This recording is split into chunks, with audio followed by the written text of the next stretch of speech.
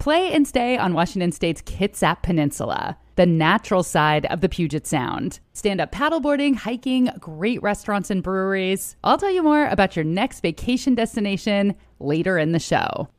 Cairo, Seattle.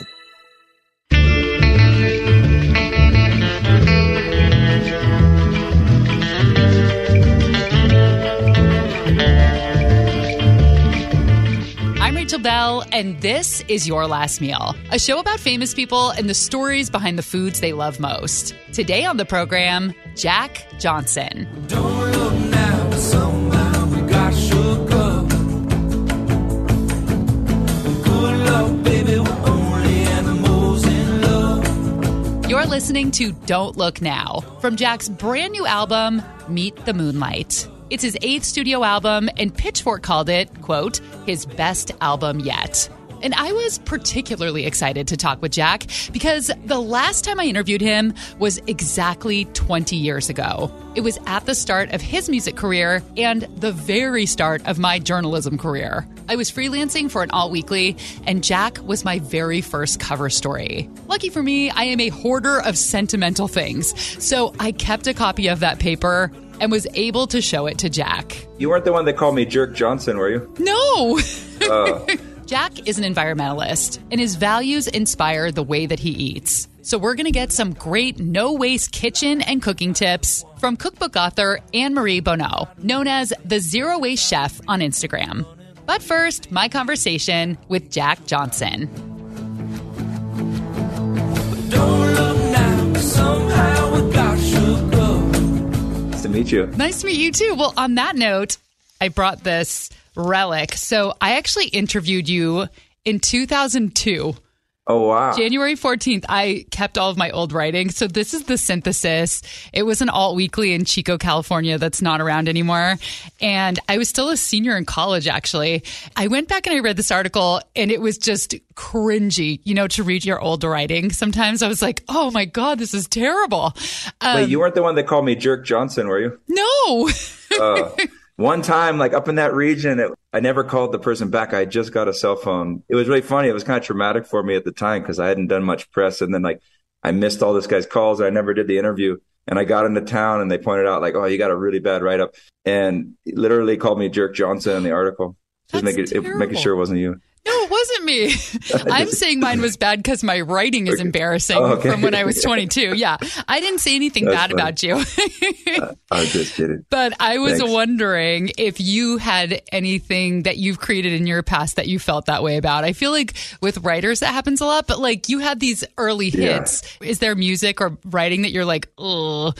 Yeah, quite a bit of it. I mean, I feel pretty lucky that I hear it all, and my worst reaction is kind of like a little bit slight embarrassment with some of the writing, and then things I wish I could change a little, but we can change them live, which is really fun. So some of the songs, we'll reinterpret them live, and I'll even change some lyrics sometimes. I can't think of an example, but or I'll just dodge lyrics that I really feel, embarrassed about. I'll just skip that verse or something.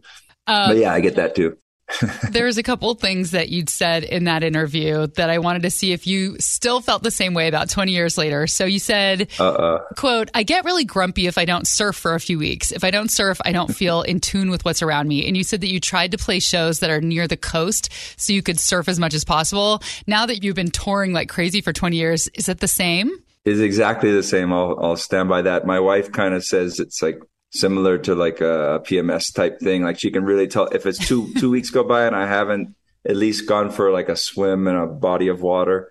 But especially if I can surf, then she can totally see my mood just start to switch after about 2 weeks. We were in Texas and I surfed there randomly for the first time in a long time. There was a wave pool there and we got to go surfing, which was really surprising for us to get that feeling in Texas, of all places. So it was pretty fun. But yeah, it's just my natural state. I've been surfing ever since I was a little kid.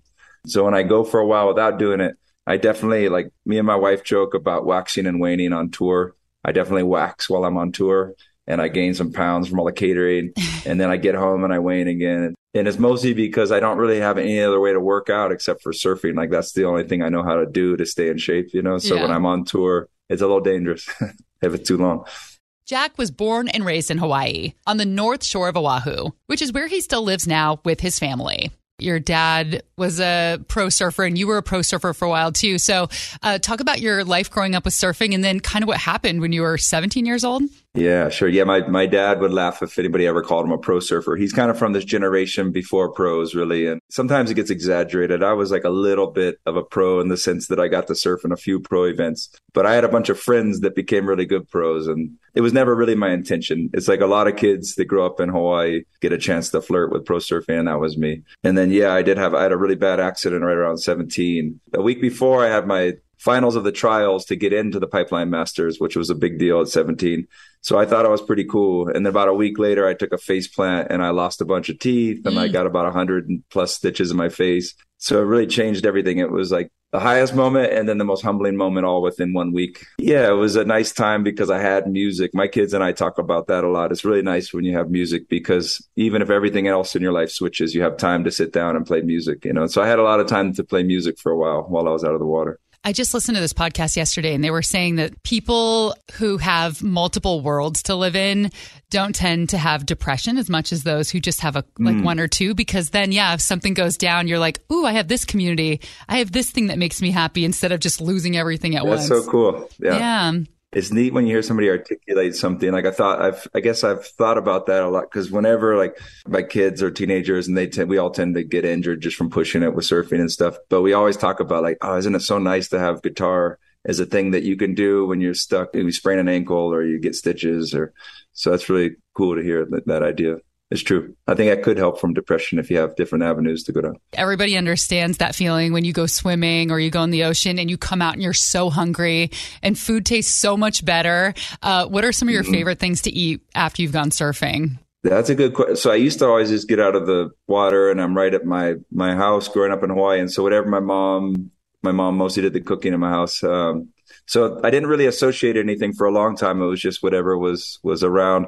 But then when I moved to California for college and I learned about burritos, because I'd had a few burritos growing up, but I'd never like had a proper burrito in California. And then once I tasted that was pretty much after every surf from the age of 18 to 22. It was just always a burrito. We'd go find a good burrito after we'd surf somewhere. And so now, yeah, I definitely associate the burrito with the after surf food. So relatable. I'm from California and I've lived in Seattle now for like 17 years and there are no good burritos up here. I haven't found one in 17 years. And the California burrito, man, it changes you. It transforms you. It does. Yeah, Santa Barbara had a lot of great. In the 90s, when I was at college, there was a place called TA's. I don't think it's there anymore, but Freebirds is still there. We went and I used to go there too. Every time my wife and I are in Santa Barbara, we always kind of do a little memory lane driving around to where our houses were in Isla Vista. And then we always stop and get food somewhere that we used to eat if it's still around. And Freebirds burritos, we just had some of those the other day. Oh, you did? I was actually going to ask you about Freebirds. When I would go visit my friends down there, that's where we would go to late at night. That place is epic. So good. You can meet the moonlight and not you really want. It's waiting in your own backyard. Jack has been playing music since he was a little kid, but it wasn't something he planned to do for a career. After graduating from UC Santa Barbara with a film degree, he traveled the world directing surf documentaries with his friends, all of which have amazing soundtracks, by the way. Jack's big break into music came when he met the musician G Love through a surfing buddy. G Love heard Jack's song, Rodeo Clowns, and asked him to record it on his album. That song ended up being the biggest hit of the album, and soon, Jack got his own record deal. What's the story behind the song Banana Pancakes? Is there a real banana pancake source? Yeah, that's a good question. It's not so much to do with the food. That was just something, I guess, at that moment I had been making recently for her. So my wife and I have been together 29 years. And so I guess when I wrote that song, we were probably like late 20s or something. And we were living together and we had our first kid around then. And I'd actually stayed up all night writing this other song that was more like a deep cut on that same album called No Other Way. There are certain songs I'll stay up real late and then kind of write them through the night when nobody else is around and it's quiet. And then there's other ones like Banana Pancakes that start as a total joke.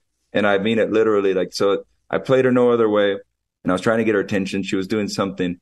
And, you know, you feel like you've just written this really nice thing. And then like, I don't mean to make her sound bad because the poor thing has to hear my songs every time I got a new idea and they're not all good. And so anyway, I played a song and she didn't really even turn around. And then I was thinking like, I guess not that good. And then I got kind of frustrated and I just I was like, you hardly even notice when I try to show you this song is meant to keep you from doing what you're supposed to. It was just that first line. And then she turned around and she was like, oh, but that's a good one. And I was like, shoot. Okay. That gave me the spark for that song. Baby, you hardly even notice when I try to show you. Song is meant to keep you from doing what you're supposed to. Waking up too early, maybe we could sleep. Make you banana pancakes, pretend like it's the weekend now. We could pretend it all the time. A lot of times, the love songs are just me trying to make my wife laugh, and then it sticks around. And then the breakup songs are me trying to cheer my friends up. Oh, so it's about other people's That are going breakups. through breakups, yeah. I have to write from that perspective. We've been together 29 years, so I don't even know what that's like. Yeah, you don't remember heartbreak. You were just a baby. But I gotta write both types, so whenever a friend goes through a breakup, it's a really good thing for me. I finally can get some new material. What's it like, man? Tell me, what does it feel like? I need to know. I gotta empathize. So how did the Banana Pancakes enter that song? I mean, I wrote that song all within a day. I mean, Okay. if you listen to the words, it's the kind of song it sounds like it's written in a day. But it was make you banana pancake. And I think we used to make them on the weekends a lot, especially when the kids were little.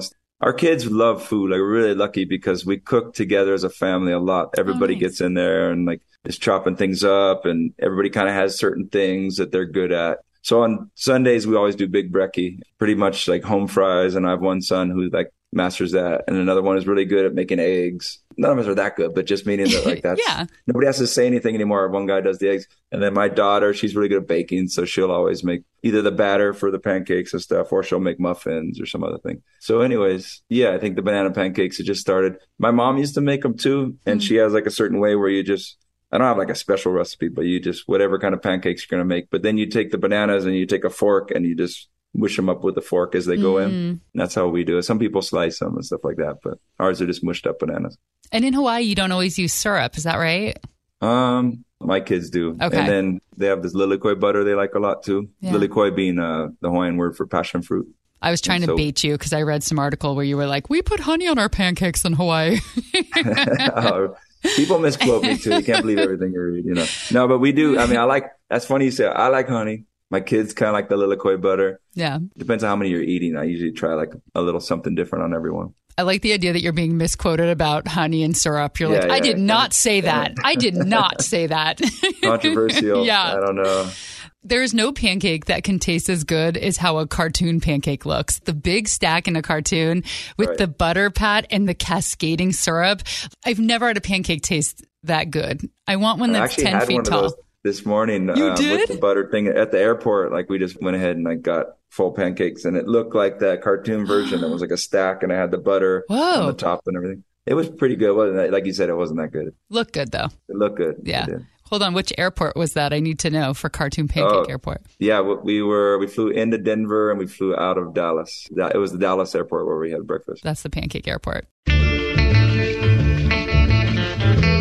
Woof. Who else is craving pancakes now? I'm definitely going to be making pancakes this weekend. I've been listening to his song Banana Pancakes a whole bunch since we chatted. I hadn't listened to it in a long time, so maybe I'll have to mash up some bananas and put them into the batter. Time for a quick break. But when we come back, Jack has a very specific writer he requests from concert venues. But it's less about making him happy and more about pleasing Mother Earth.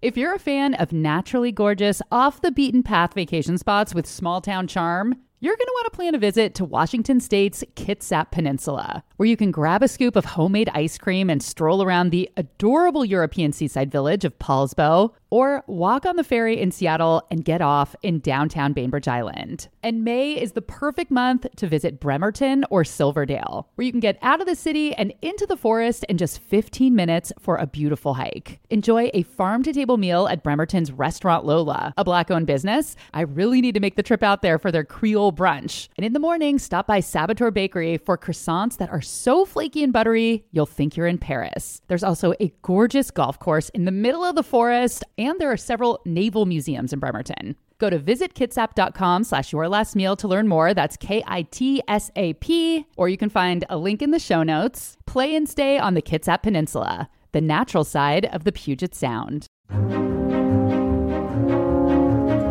If you like listening to Your Last Meal, you might like watching my new TV show, The Nosh with Rachel Bell. We just wrapped up season 1, so there are 4 tasty episodes ready for you to binge at CascadePBS.org. In episode 1, I convince an East Coast skeptic that Seattle now has fantastic bagels. And in the season finale, we go truffle hunting, just about an hour outside of Seattle. Episodes are a quick bite, just 8.5 minutes long. So grab a snack and cozy up with The Nosh. Available anytime, anywhere at CascadePBS.org, or find a link in the show notes.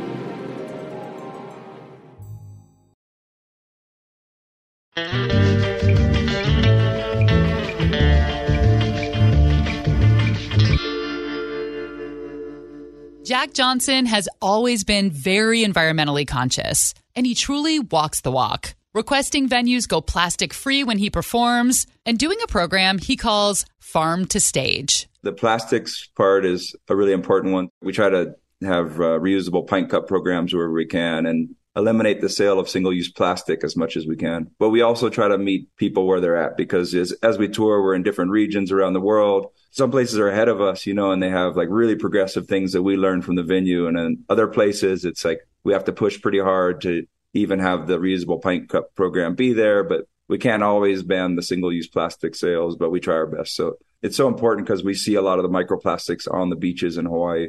So growing up, I've seen the beach become more and more colorful. And then the Farm to Stage, that's the other idea, is trying to support all the local food systems in every area we tour. So we try to source as much of the food from farmers markets or directly from the farmers, make a certain radius, and we shoot to have it all from within there. 10 years ago, we actually used to bring somebody on tour to go out in the mornings and shop at the local farmers markets and bring the food back so the caterers could use those ingredients. And now it's like almost every place you can find a catering company that's already switched on to this stuff and, really into it. And so this last tour, the food's been so amazing. When you go somewhere, you want to see the sights and you want to experience the place. And when you taste food from the region you're in, you really get a richer experience. So that's one thing we do. And then we also try to, instead of being like caller number 9, you win tickets, we've had this thing where people can win to come to a Farm to Stage dinner at the show prepared by a local chef. That's like another way we can ahead of time try to support the local food system. I had read that the crew behind the scenes, you give them silverware that they can reuse and you give them water bottles. Oh, yeah. Is that something you guys still do?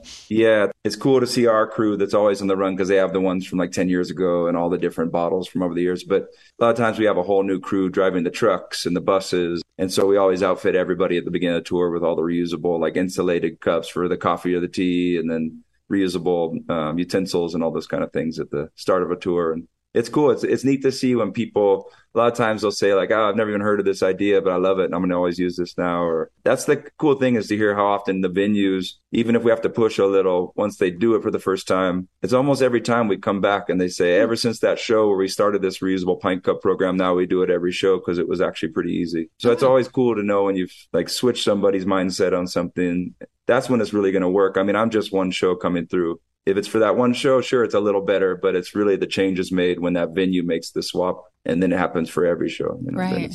Then it's lasting change. With something like the Pint Cup program, is that venue-wide or is that just behind the scenes? No, venue-wide. And we've had some venues, Santa Barbara Bowl, we're really good friends with them, and they're like-minded on all this, so they were really excited to do a show. The first show we ever did, there was no reusable bottles sold at the show. Everybody was given a pint cup as they came in. Wow. And we had refill water stations all around the venue. And then if you got cocktails or beer or anything at the bars, it was all a refill program. And we did a waste audit before the show, and then we did one after. Our waste audit like on their normal shows to kind of see what the tonnage of waste. And then we did one after, and I don't have the numbers in front of me, but it was really substantial. And we've been doing it backstage for, almost since we began. Yeah. But out in the front of the house, the last 10 years, it's been a nice evolution of eliminating the single-use plastic. And then even with the vendors out front, we push on that a little bit to see if we can have vendors that are sourcing local. So then it's not just backstage catering, but out in the front of the house too. I admire that so much. I'm just like you. I try to be as zero waste as possible. And it's hard when you go out and you go to these shows and you don't have a choice. Like, some of these places, they won't let you bring your own water bottle in. And so you're like, I'm buying plastic. And that's cool that they actually listen. And, you've helped make a difference. It's awesome. Yeah, it's a nice conversation. We've learned so much from other bands like Willie Nelson and Neil Young, people like that when we're touring about like running our trucks and buses on biodiesel. And you make a little change and then, you pass the word on. Jack and his wife, Kim, started 2 nonprofits, the Johnson Ohana Foundation and Kokua Hawaii Foundation, supporting environmental education in Hawaiian schools and communities. They send kids on farm field trips and teach about the importance of recycling and going plastic free. Of course, Hawaii is a huge tourist destination. Here in Seattle in the winter, freaking everybody's in Hawaii. It's, it's not that far away. Mm-hmm. And the thing that I hear every time is the first thing we do after we land is we go to Costco. And I'm always like, what? You go to Costco and you go to Hawaii? I just don't like that. And so could you talk a little bit about what people could do when they visit Hawaii to help the local economy and culture and be better for the environment? Yeah, sure. I mean, there's another one I could go on for so long because it's such a important part of our history. The statistic you hear all the time is that 90% of our food is actually shipped into Hawaii, which is really sad when you see all this agricultural land that could be growing so much. But because of the history of agriculture in Hawaii and sugarcane and pineapple, basically, it was all being shipped out. And so all this farmland sat for a long time. A lot of it has been getting rezoned for development and different things. So it's a really important thing when people travel to Hawaii to support those restaurants that are sourcing from the local farmers and supporting the local food system. If you're going to come to a place and you want to see the beautiful sunsets, and you want to hear the music of the place, and it just makes sense. You want to taste the food that's actually grown from there. And tourist industry, for better or for worse, is a big part of Hawaii and our economy there.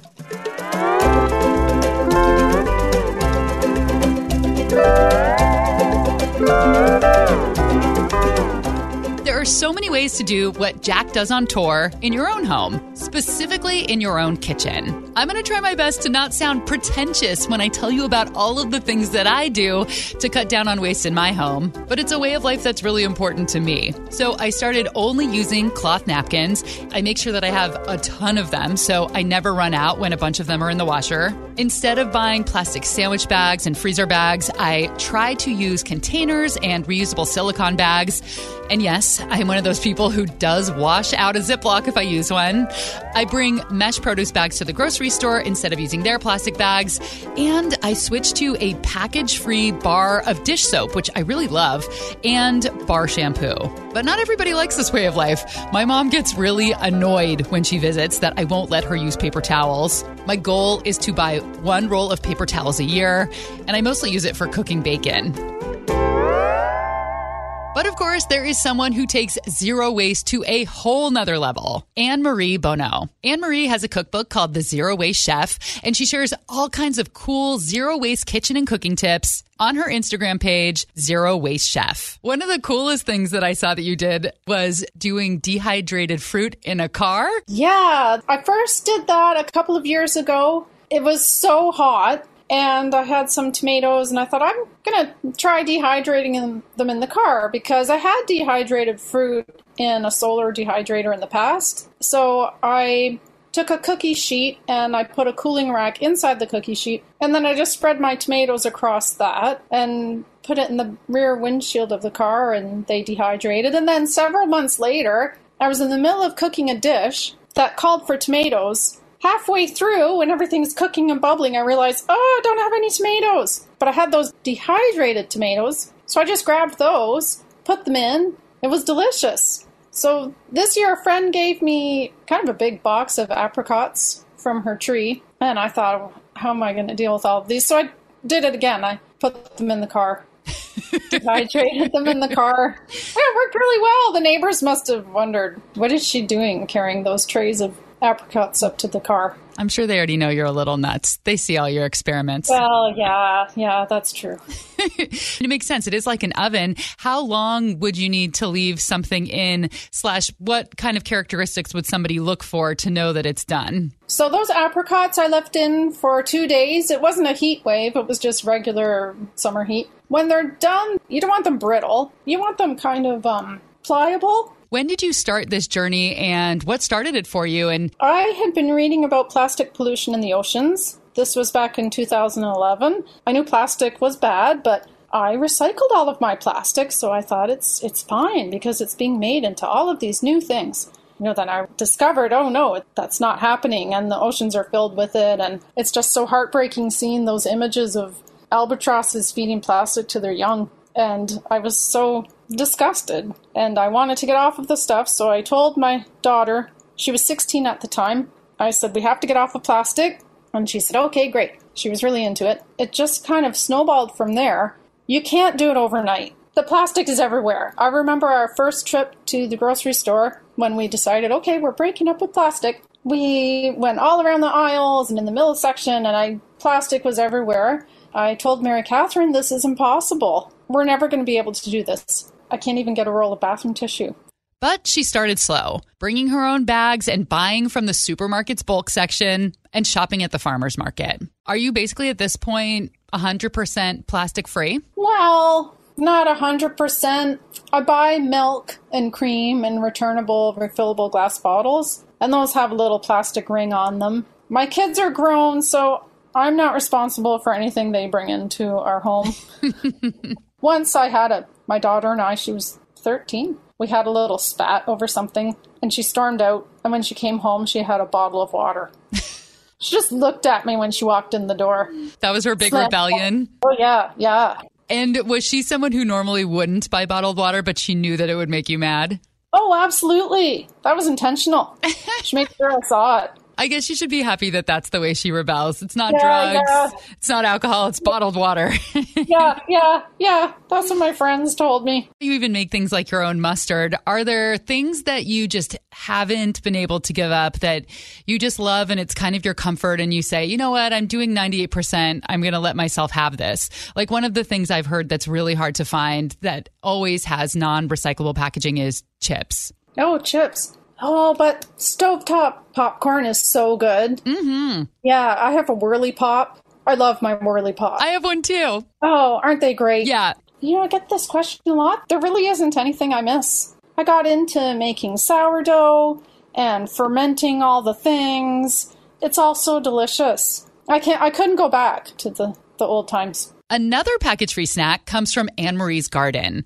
If you're growing sunflowers, don't just compost them when the blooms start to wither. Yeah, there are seeds in those sunflowers. Well, as long as the birds and squirrels don't get them before you do. You grow the sunflowers and they bloom and they develop these little tiny flowers. There's one on each seed. And after a while, the sunflowers become droopy and the flower will be hanging over, facing down. The petals will dry up and fall off. At that point, you can pop the seeds out right there. That's what I did. It's easier if you tear the sunflower into smaller pieces if you have a big giant sunflower. I just spread them out on a piece of burlap and they're in my living room right now, drying out. And you can either just eat them raw or you can soak them in a brine and then roast them. Yeah, I have delicious sunflower seeds. And I was amazed that big sunflower came from one seed. It's incredible. If I keep going, I have sunflowers for life. From one seed, because you can just replant one of your new seeds. From one seed. I have hundreds of seeds. That's so cool. It does feel like magic. Yesterday I just harvested like 27 leeks from my garden, and that came from one start. It's so satisfying. Like, this cost $3. I know. Yeah. Like growing money out in your garden. Money. Yum.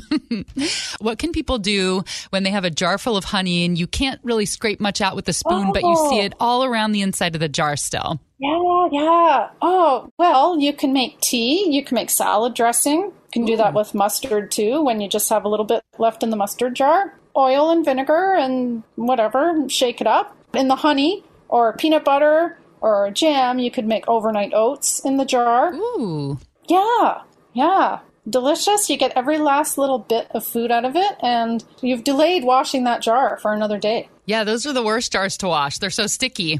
Yeah, they are. I'm curious how you find ways to do it economically, because there are ways to be zero waste that can be cheaper, like growing your own food is really cheap. But when I have gone into my grocery store that has bulk items, I was going to fill up with olive oil, and it costs 3 times as much than it did to buy the initial bottle at Trader Joe's. And I was like, I can't do this. This is way too expensive. And there's a lot of items I have found in bulk are far more expensive. So how do you balance that out? As soon as you said that, I thought about the olive oil, because it's true. Mm-hmm. The olive oil in bulk is more expensive. But I tell people it's a package deal. So overall, I save money. Some things I buy are more expensive. The farmer's market is more expensive than if I shopped at a discount grocery store. But I don't waste anything. Just use everything. The average family of 4 in the U.S. spends $1,800 on food every year that they don't eat. Wow. Yeah, I don't buy a lot of stuff. I do things like make my own vegetable broth, make my own wine vinegar, and those are easy. I definitely save money, but yeah, I understand some of the things do cost more. So start with the easy stuff. Start with the low-hanging fruit. Yeah, what are the low-hanging fruit? How would you advise people to get started? Stop drinking bottled water. Oh, that's my biggest pet peeve, especially up here. I live in Seattle, and we have really, really good tap water. And so when I see people have a fridge full of bottled water, I do not understand why. Our water is so good and it tastes great. Yeah, it's just marketing. It's, 3,000 times more expensive than tap water, or 10,000, something like that. That would be an easy one. Eat more fruit and vegetables. You'll cut all of that plastic. You'll probably save money. Now, results may vary, but you might improve your health. I'm a lot healthier than I was before I started all of this, because I cleaned up my diet, which wasn't my intention. I just wanted to cut the plastic. And then I realized, I'm not eating highly processed food. Yeah, eat more apples and oranges. One other perk of breaking up with things like paper and plastic plates, it might actually make your food taste better. There was a study. People were given a brownie, the same brownie. They received it on a napkin. Other people received it on a paper plate with a fork. And then the third group received it on fine china with a nice fork. And the people who received it on the china were willing to pay a lot more money for it than the people who got theirs on a napkin. So it was all just perception. And they also judged the taste and the quality as being superior. I think one of the things we all struggle with is vegetable waste, especially lettuces and greens and herbs. How many times have you bought a bunch of cilantro for a recipe, used 2 tablespoons, and then watched the bouquet get slimy in the fridge? Oh, it makes me feel so guilty. Anne-Marie says the best way to combat this kind of food waste is to push yourself to cook things right away. So instead of waiting around for a reason to use the rest of that cilantro, throw it in the blender with some garlic, oil, salt, maybe some other leftover herbs you have rolling around, maybe some Indian or Middle Eastern spices, maybe an anchovy or 2, and you can blend up a green sauce that you can spoon over eggs or fish or a grain bowl or spread on a sandwich. And if your greens are starting to wilt, throw them in a smoothie, saute them. They're going to get wilty anyway. You can throw them in a scramble or a soup or a stew or a curry. Anne-Marie reminds us that even if it's not pretty, it still tastes good.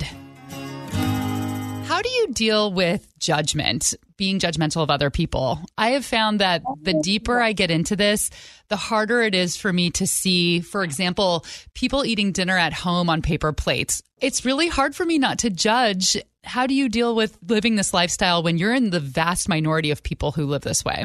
Right. Several people have asked me, what's the hardest part about this lifestyle? And I usually say other people. In what way? Yeah. Well, people try to give me things all the time, thinking you don't know what kind of stress this causes me. Well, I was raised in a very religious household, so it really kind of turned me off. And so I don't think I'm that judgmental as a result. Do you feel like the religious upbringing was very judgmental, and so you've turned away from that? Right. Okay. Yeah, I think so. I hope I'm not very judgmental. People do tell me that all the time on social media. They say, I appreciate that you're not judgy and not telling us all, we have to be perfect. So I had a friend, she told me, Anne-Marie, if you were preachy, you'd be unbearable. nobody wants to hear, what are you doing? Why are you buying that? Why are you drinking that bottled water? It just will turn people off. And instead, I just kind of do my thing. And then I've had friends and family see me and they might think, oh, gee, that's a good idea. What Anne Marie's doing there. I might start to do that. After the break, Jack Johnson shares the sweet love story of his last meal.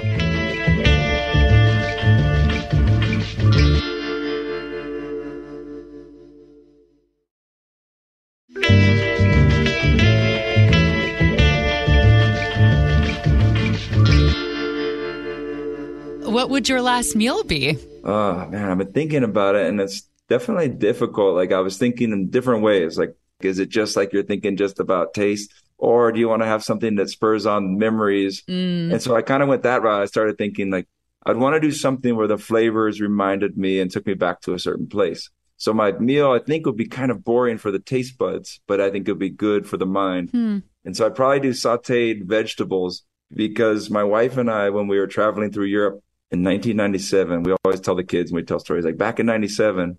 And it's so weird because it's like when your parents tell stories of like back in 69. Yeah. But now we always say it back in 97. We lived in a van for 4 months, and we had a really small budget so we could last for 4 months. So we would mostly just go to the farmer's market, or, sometimes it was a supermarket. But whenever we saw a farmer's market, it's like, feels like you're in Europe. We'd like pull in and she had a little basket and stuff, and we'd fill everything.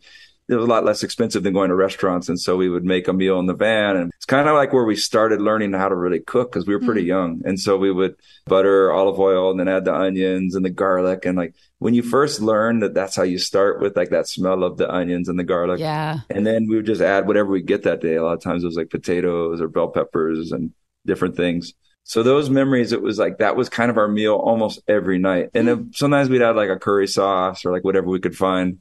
But sometimes it was literally just like salted vegetables, and that was it. That'd be my last meal, just to take me back to that time. Because that was kind of when we figured out that we were truly ready for marriage. Because if you live in a van with somebody, we never got a hotel room one night for 4 months. And so when that trip was over, it was like, okay, we didn't kill each other. If we can last through that, we can probably make it through the rest of this thing. So yeah, I would just probably make that meal. I love that. And you were traveling through Europe? Yeah, it was Europe, and it was really fun. It was, we bought this van that if you let go of the steering wheel for even a second, it would veer hard to the right. No power steering. So, like, you had to kind of fight it left the whole time. It had a license plate that said UMP something. So we called it the UMP. It would break down a lot, and I kind of learned a lot about trying to fix engines and stuff on that trip. And it was like the UMP always made the final call. That was like what we'd always say, because it would just decide where we were going to end up a lot of times, because like we would overheat and be like, hey, I guess we're going to stop in this town for a couple of days. Yeah, it was a beautiful time. We loved. There was one time where one of my wife's friends joined us for like a week. She was somewhere and we picked her up. And then thinking of food, we only had like a little bit of cash, like in the whatever country we were in. I forget what country we were in, but like we only had like $10 left. And we didn't want to change any more money because we were about to leave that country the next day. And we were so hungry. We didn't have any food like left in the kitchen or anything. And they went and they bought something from, I think it was McDonald's or somewhere, like a fast food place. And they had a burger, and I got back and I saw the wrappers there, and they hadn't thrown the wrappers away good enough, and they didn't save me. And I got so mad at them. That was like a time where like it was almost over, but no, it wasn't that close. But I remember being really mad at her. That's I made it through bad. even. Yeah. Yeah.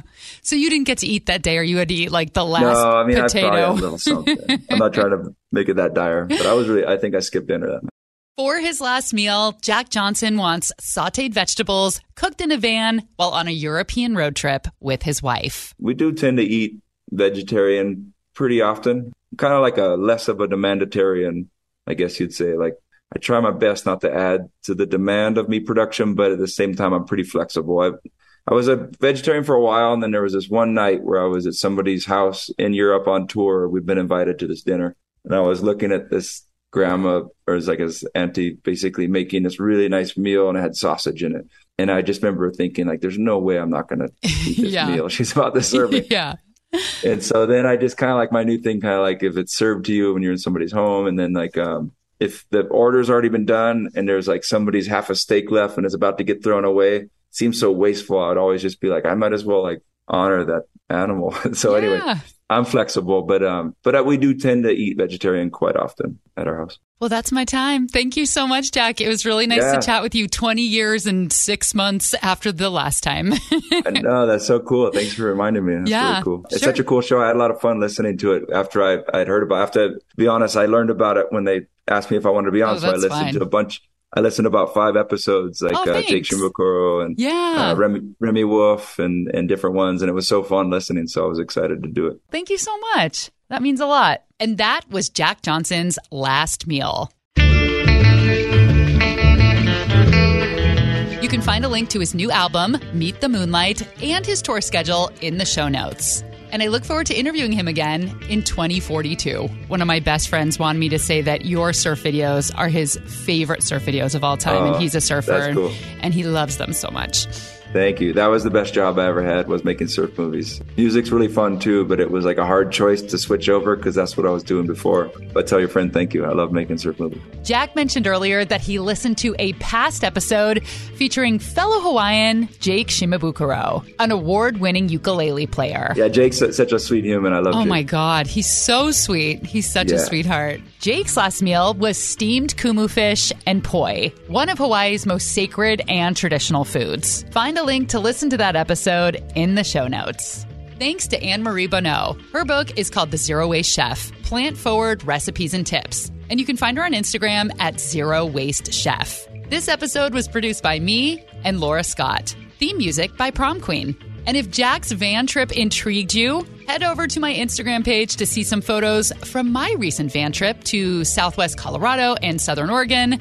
There are lots of pretty pictures of the meals that we cooked up in the van. Find a link in the show notes or go to Hello Rachel Bell on Instagram.